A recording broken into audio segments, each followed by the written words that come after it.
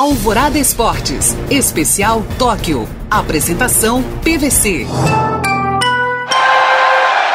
Tem um detalhe no quadro de medalhas cada vez mais festejado do Brasil, que pode ainda alcançar o seu recorde histórico de 19 medalhas no peito, sendo 7 de ouro, conquistado no Rio de Janeiro. Só que a 15ª colocação no quadro de medalhas, que não é uma classificação oficial, é apenas um símbolo. Ela retrata que 14 países à frente do Brasil, dos 14, só 2 têm mais população do que o Brasil. Só a China e os Estados Unidos. Apesar disso, de a gente perceber que o Canadá, de 44 milhões de habitantes, ou o Reino Unido, de 63 milhões de habitantes, tem resultados esportivos mais expressivos do que o Brasil e seus 210 milhões de habitantes, apesar disso, há 2 casos mais gritantes.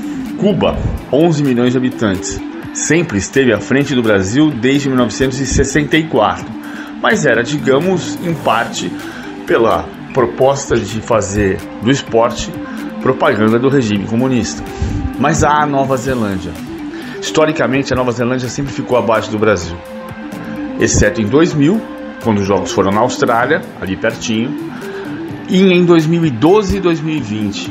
Se você pensar que 16 os jogos foram no Rio, você vai entender que a Nova Zelândia passou o Brasil nas últimas 2 edições de jogos, exceto em território brasileiro. A Nova Zelândia tem 4 milhões de habitantes.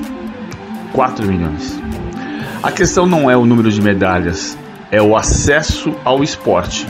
Porque o acesso ao esporte muitas vezes é um índice e um indício do acesso à escola.